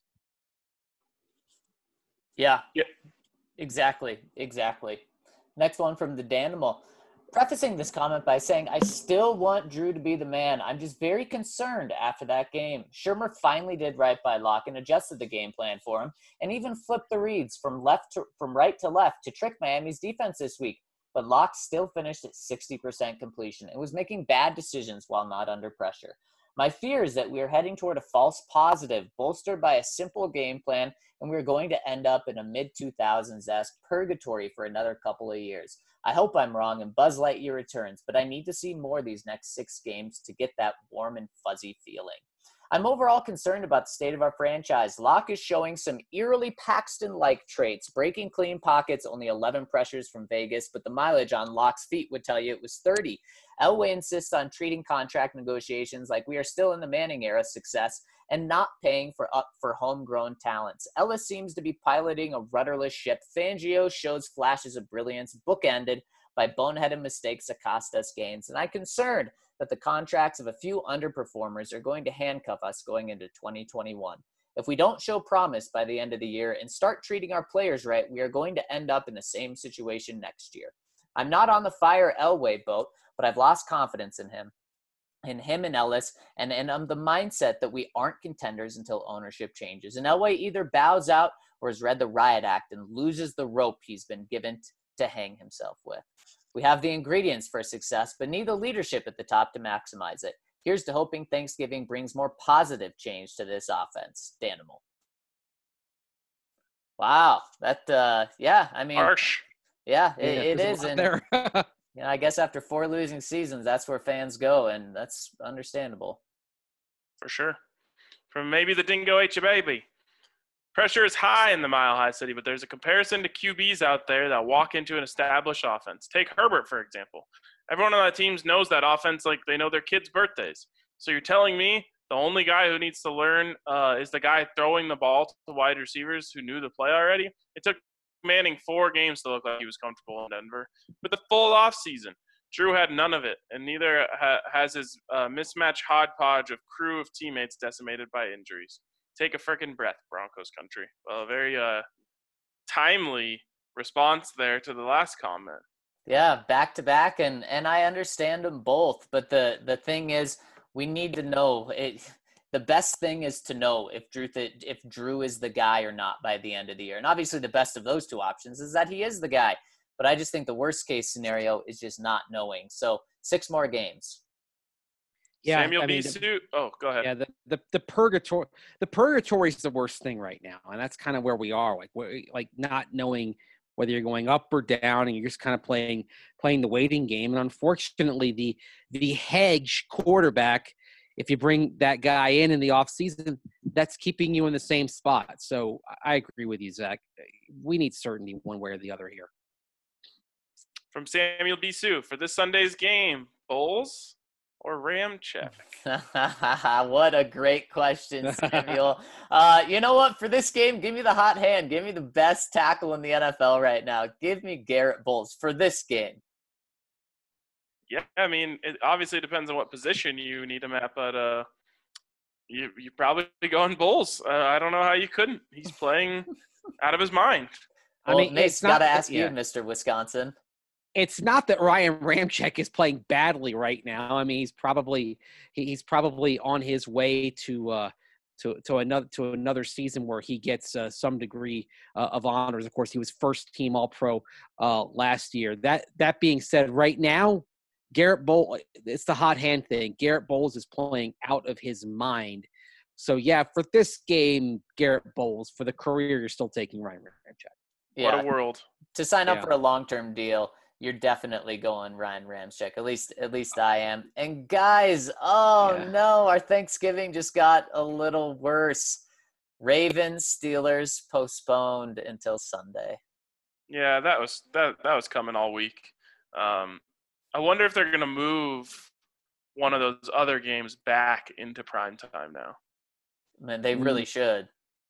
Well, the problem is you've got CBS and Fox that have planned around having those games in the afternoons. I mean, this is something where there's going to have to be a make good for NBC on this one, but the make good may not be able. They may not be able to plug the make good in until sometime later in the season or even in a future year. Here, this is this is tough to work around at this point. But you know what? Given what was going on in Baltimore, they had to do it. I will say that 10:30 a.m. kickoff is a pretty tradable asset, in my opinion. You can probably get 10:30 here though. It's 12, it's beautiful out east. A 12:30 kickoff, and also the beauty of the kickoff time of having at least one early game is that you can, if you're planning your Thanksgiving back east, you say, okay, I may have to sacrifice part of one game here for the Thanksgiving meal. And then you kind of pick and choose if you want if you're going to watch the later game, you eat during the early game. If your jam is the Lions game, then you eat during the Cowboy game.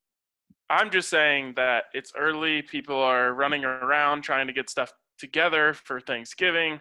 You do have, people probably like my mom who have a TV in the kitchen who, has the game on while she's helping prepare the meal. But I just think, when someone needs a football game for the evening slot for Thanksgiving, they're in a bad position. You can get a lot out of that trade.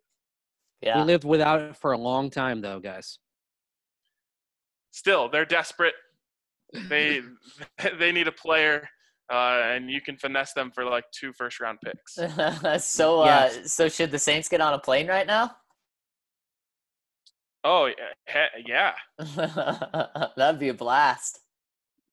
Play the game early. But yeah, and officially, like the league put out a press release, they're not moving any games, so it's going to be 10:30 a.m. and 2:30 p.m. for the kickoffs tomorrow. Sorry. Is there college football in the late slot? Well, actually, I'll give you that. There's the game I would move. I'd move CSU Air Force to primetime. I don't know if the whole country would jump on that one. I don't care about the whole country. I'll watch CSU Air Force in primetime. The whole country can take a flying leap. I just want a game that I'm going to watch. I will watch CSU Air Force if they move it to 6 p.m. Mountain Time. I wish they would do it. Now, just looking at it here, there is a game at 5 o'clock Mountain Time. It's New Mexico, Utah State. That'll get people going. NBC, baby. Oh, since it's on NBC, we need to move Notre Dame. Whoever they play, put them on primetime, and they're a top team. So can't because they're playing a road game. Only Notre Dame home games can get adjusted. They're at North Carolina on Friday afternoon. Oh, wow. This is terrible. We either get no football at night or Colorado State and Air Force. Who are you pulling for, Ryan?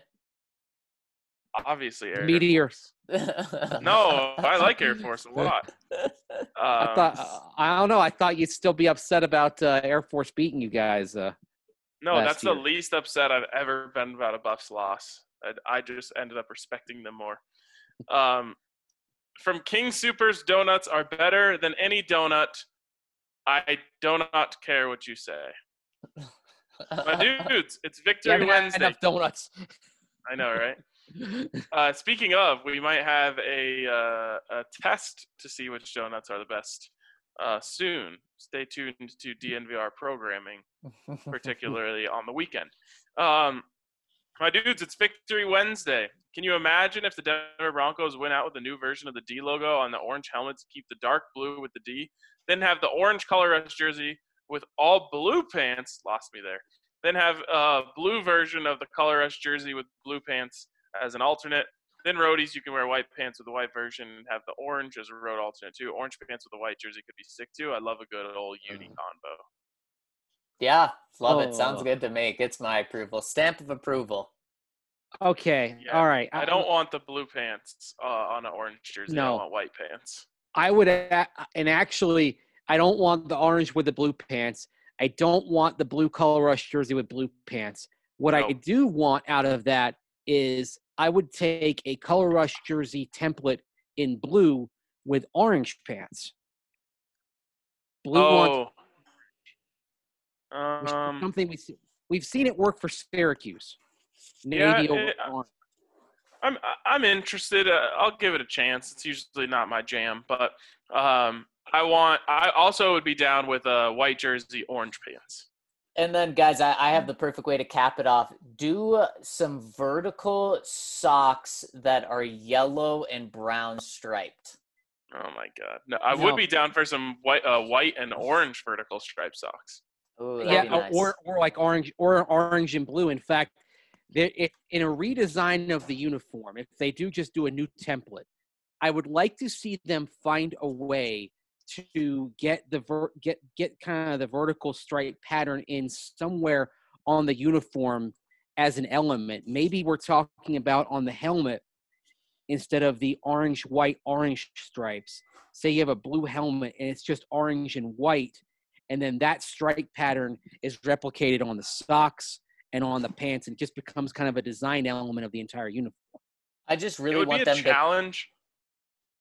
I was going to say, it would be a challenge to make the vertical stripes work in 2020, but they need a good challenge. I just really want them to keep Go ahead. I just really want them to keep a swoosh on the pants. I just love the swoosh. You just want that because it drives me crazy. But think about like how Kentucky and Tennessee, how like they make use of kind of a checkerboard pattern, because of course there's a lot of history with that with Tennessee, and with Kentucky it's an ode to the silks that were worn by the jockey riding Secretariat back in 1973. So these are there, and North Carolina has leaned into the Argyle. So I'd love to see the Broncos take like a design element like the vertical stripes and find a way to kind of work it into a future uniform. Yeah, you can go through a lot of places who have kind of made something that might not be in vogue a part of their identity, and it's cool. Like the Argyle in North Carolina is dope. Awesome. It looks awesome. Even like the Indiana Hoosiers vertically striped warm-up pants are cool. I mean, like, I think it's weird when fans wear them, but it's part of their identity. It looks cool. It's not weird if it works. And it's part of your culture, and it's one of those things where you look back and say, what is something really unique stylistically in Broncos culture we can lean into? I mean, I don't want to go back to brown and yellow, but working a vertical stripe look into a uniform that is orange and blue, I think it's something that if you do it right, then it could be a defining aspect. Like look at the Seahawks with the little pattern that they have all over their uniform. That's something distinct to them. So lean into something distinct on the Broncos. From Pay Dak, which Bronco is averaging 8.5 yards per carry, and why aren't people clamoring for more carries for him like they are Phil? Is it Drew? No, and in fact, there's no one averaging 8.5 yards per carry. There's someone averaging 8, and there's someone averaging 9. Deontay Spencer, 1 carry for 9 yards, and KJ Hamler, 4 carries for 32 yards. Maybe that's what he's talking about. I am down for more KJ Hamler carries. Absolutely, without a doubt. He should absolutely be getting it. What's Drew averaging per carry? He's averaging a nice 3.7, 0.1 higher than Royce Freeman. Oh, wow. And, anyways, he goes on. Oh, go ahead. I was going to say the person who is worst is Brett Rippon. He's averaging minus 1 yard per carry. There's some kneel downs involved with that, though, I believe. Oh, that's why Drew's is probably bad. Yeah. You're right. Yeah. How many times has Drew kneeled? Well, he kneeled last week. He kneeled against the Dolphins. He had some kneel down snaps in New England. Did he kneel against the Dolphins? Oh wait, no, he didn't. So. No, he didn't. My bad. Yeah, my bad. He completed a 61-yard pass. Oh, right. Right. Did he have an end of a half kneel, like end of the first half kneel? Oh, maybe. Yeah. I'm sure he's had. The Broncos should make the Broncos should make that a part of their identity. Every last play of the game, they just huck up a deep ball. And then could you imagine how much hate Vic Fangio and or Drew Lock and or Pat Shurmur would get if they picked it off and ran it back, then went for 2 and 1? Oh my God! Did anyone ask Drew about that play after the game, Mace? Somebody did, but I don't remember what he said off the top of my head. I think I think he mentioned I think that was ones that was supposed to go out of bounds or something. Okay, I just wanted to make sure he's still getting credit for this, and I'm just like, what do we do? Like, what are we doing here? That was an accident. He's getting credit in a good way. Yeah, I can't remember where I saw it, but someone said can we give Drew some credit? That was the best deep ball he's thrown in a while, or something like that. Well, I think it was kind of joking, mocking credit, because he's still sitting there, even with that connection, guys. He's still down there among the bottom 2 or 3 quarterbacks in terms of deep passing efficiency. Here's what Drew Lock did say, because it was the longest play from scrimmage for the Broncos this year. Oh my God, no way. He said, "My main concern was you've just got to throw it. You've got to get it out. Don't let the clock run out right here." At that moment, I knew it was either going to be right out of bounds or it was going to be Tim batting it down. This time he actually ended up making a play. It might be the first time you're ever supposed to throw it out of bounds and something happens. That should not be difficult to do. No, this isn't Drew's fault, but my God, that play was poorly designed. They are so lucky it worked out the way it did. Drew got hit on the play. He almost got his arm hit as he was trying to throw it. That could have been unmitigated disaster. Everything about it was wrong. The fact that he gets hit, the fact that if Drew, you're trying to throw it and you're just trying to run out the clock, that thing should be going into the first row of the stands. And on top of that, not near the sideline. There were 4 seconds left. It's not like we were dealing with 7, 9, 11 seconds. You literally could have. The way they should. Hopefully, they learned this in practice this week. Have Drew line up 2 yards further back. Practice that snap, so it's not the first time you've done it. All he had to do was catch the snap and throw it as high as he could in the air towards the sideline. Someone, it seems like he maybe didn't know that the clock doesn't stop until the ball hits the ground, no matter where it goes. Yeah, he's a basketball guy. So how many times have we seen in basketball games, 2 seconds to go, you get a rebound or something, and you just huck it up, and all you're trying to do is make sure you don't hit the scoreboard. Yeah. I mean, he should have been running straight backwards, not towards the line of scrimmage. Yeah. Well, that's another thing. You're up by 7, you run straight backwards, and if you can't throw and you're in the end zone, take a safety. Who cares? Yes. Yeah. Throw it straight backwards. That was almost as unnerving as the Buffs one time. They were playing UMass and it shouldn't have been a close game, but of course it was.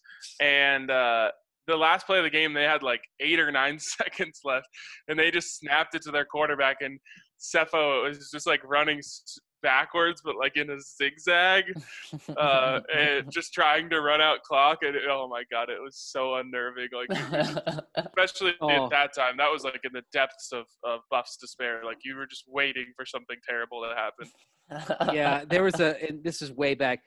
John Elway's Colorado Crush had a game that they won, and they ran out like 7 seconds, and literally they took like a 45-yard loss on the last play of the game, just running out the clock on a 60-yard field. Yeah, that's what was so impressive about it. You could still hit a 58-yard field goal there. True. He finishes and says, as an aside, why is paying Dak never in the discussion as a QB solution for the Broncos? It has been for me, for sure. It's my number one option that isn't Drew Lock. Free agent MVP level, that's a little high praise, but not just injured, but the timing of the injury causes friction with his team on the business side. Ringing any bells? It's hard to remember, but many prognosticators did not think Manning was the slam dunk he was in retrospect. In the context of coming off an injury combined with his, at the time, highest QB salary in history, if you think Dak plays on the tag again this season, I have a Paxton Lynch to trade you. And unlike many of these retreads and reclamation projects, you won't get a trade. You'll just have to open the checkbook and pay Dak. Well, it's opening the checkbook and being able to write the check of 9 figures that goes into escrow. Escrow. Drink to start your Thanksgiving. Yes. Have a little spiked cider as your drink for that. As I bring up the escrow issue once again, guys. And on top of that, I mean, you're not just writing the check, but you're cutting a lot of pieces. Now, is it worth it if you truly think he is that MVP level quarterback? Absolutely. But you got to make sure of that, because the worst thing is to handcuff yourself to a huge quarterback contract that doesn't work out. So you paid Dak $40 million a year? Is that the number? What constitutes success with that? Playoffs every single year at the bare minimum. You're putting up a challenge to the Chiefs every year, and let's say he has a 4-year contract, you're winning the division twice, and you're going to the playoffs as a wild card the other 2 years. For that money, that's what you need. That seems like a really attainable goal to me, with Dak Prescott, and especially with the weapons that you have. Wow. Oh yeah, that's something you'd have going for you. Is the offense would be cheap outside of your quarterback. Yeah. I don't know about – I guess I shouldn't say winning the – I was more talking about Zach's goal, which is just make the playoffs every year. Sure. I definitely think if you add Dak, you make the playoffs every year. And you probably – and there's a debate to be had here, and it would just be depending on how things shake out on the field. But you probably are back to having the second best quarterback in the division. Yeah. Which we know you're not going to get to number 1. That would be interesting. Yeah, I don't know. Derek's balling. We'll see where Justin Herbert goes, but you definitely have a chance to be number 2. Right. You're back in the conversation. And the thing is, no one's challenging Mahomes, but on Sunday night and in the game earlier this season, we saw that Derek Carr has become good enough to go punch for punch with Patrick Mahomes. So is Dak Prescott good enough to do the same thing, go punch for punch and give you a chance? If he recovers well from this injury, I'd say the answer is yes. Yep. Yeah, I mean, Dak's had games that he's proven that. Yes, he has. I love the idea. If Drew Lock's not the guy, feels pretty unrealistic, but it would still be my number 1 option if Drew Lock, if you're moving on from Drew Lock. Aren't the Cowboys learning this year the very hard way how valuable Dak is to them? You'd think. Yep. But it's a little different. I was going to say the Colts learned how valuable Peyton Manning was to them, and they still sent him packing. Yeah, he was the most valuable player in 2011, guys. Well, while not playing a single snap. But we all know if that had not been the year that Andrew Luck, considered a generational prospect, was available, that they would have brought Peyton Manning back and tried to run it back with him being healthy. I mean, that was a perfect storm of circumstances that benefited the Broncos. Maybe the Jets accidentally win 3 games and the Cowboys get the number 1 overall pick. There we go. All right.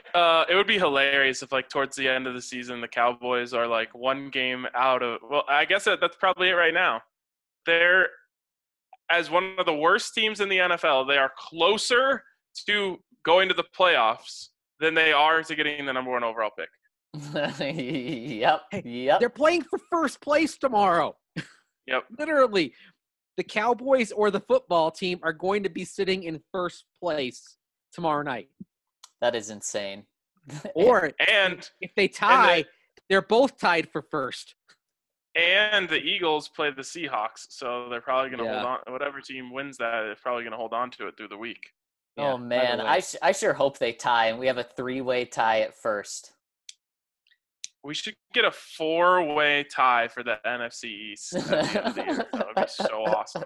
Also, though, if Washington does win the division somehow, as bad as that division is, Alex Smith is the comeback player of the year, and Ron Rivera is arguably the coach of the year. Oh, my gosh. Wow. You don't get to win coach of the year with like a 6-9 record. Yeah, a 6-10 record. Well, we're also talking about overcoming adversity here. You have Alex Smith overcoming his injury, Ron Rivera literally dealing with cancer during the season and continuing to coach.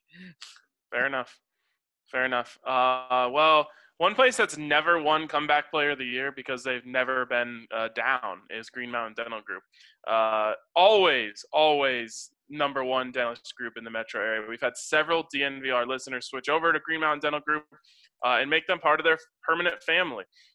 They reach out and let us know how great their experience was and thank us for leading them to such a wonderful practice. There's honestly nothing more rewarding than hearing that from our listeners. So please tell us your experience if you've made the switch. If you don't know, Green Mountain Dental Group is in Lakewood. They're the best damn family-owned dentist in the metro area. And they're big Colorado sports fans just like you. So check them out and schedule a cleaning, x-ray, and exam and get a free Sonicare toothbrush. Green Mountain Dental Group, never the comeback player of the year, always the MVP. But for us, that's going to wrap it up. Again, we're off tomorrow for Thanksgiving. We hope everyone has an amazing Thanksgiving. But we will be back with you guys on Friday. Have a great holiday.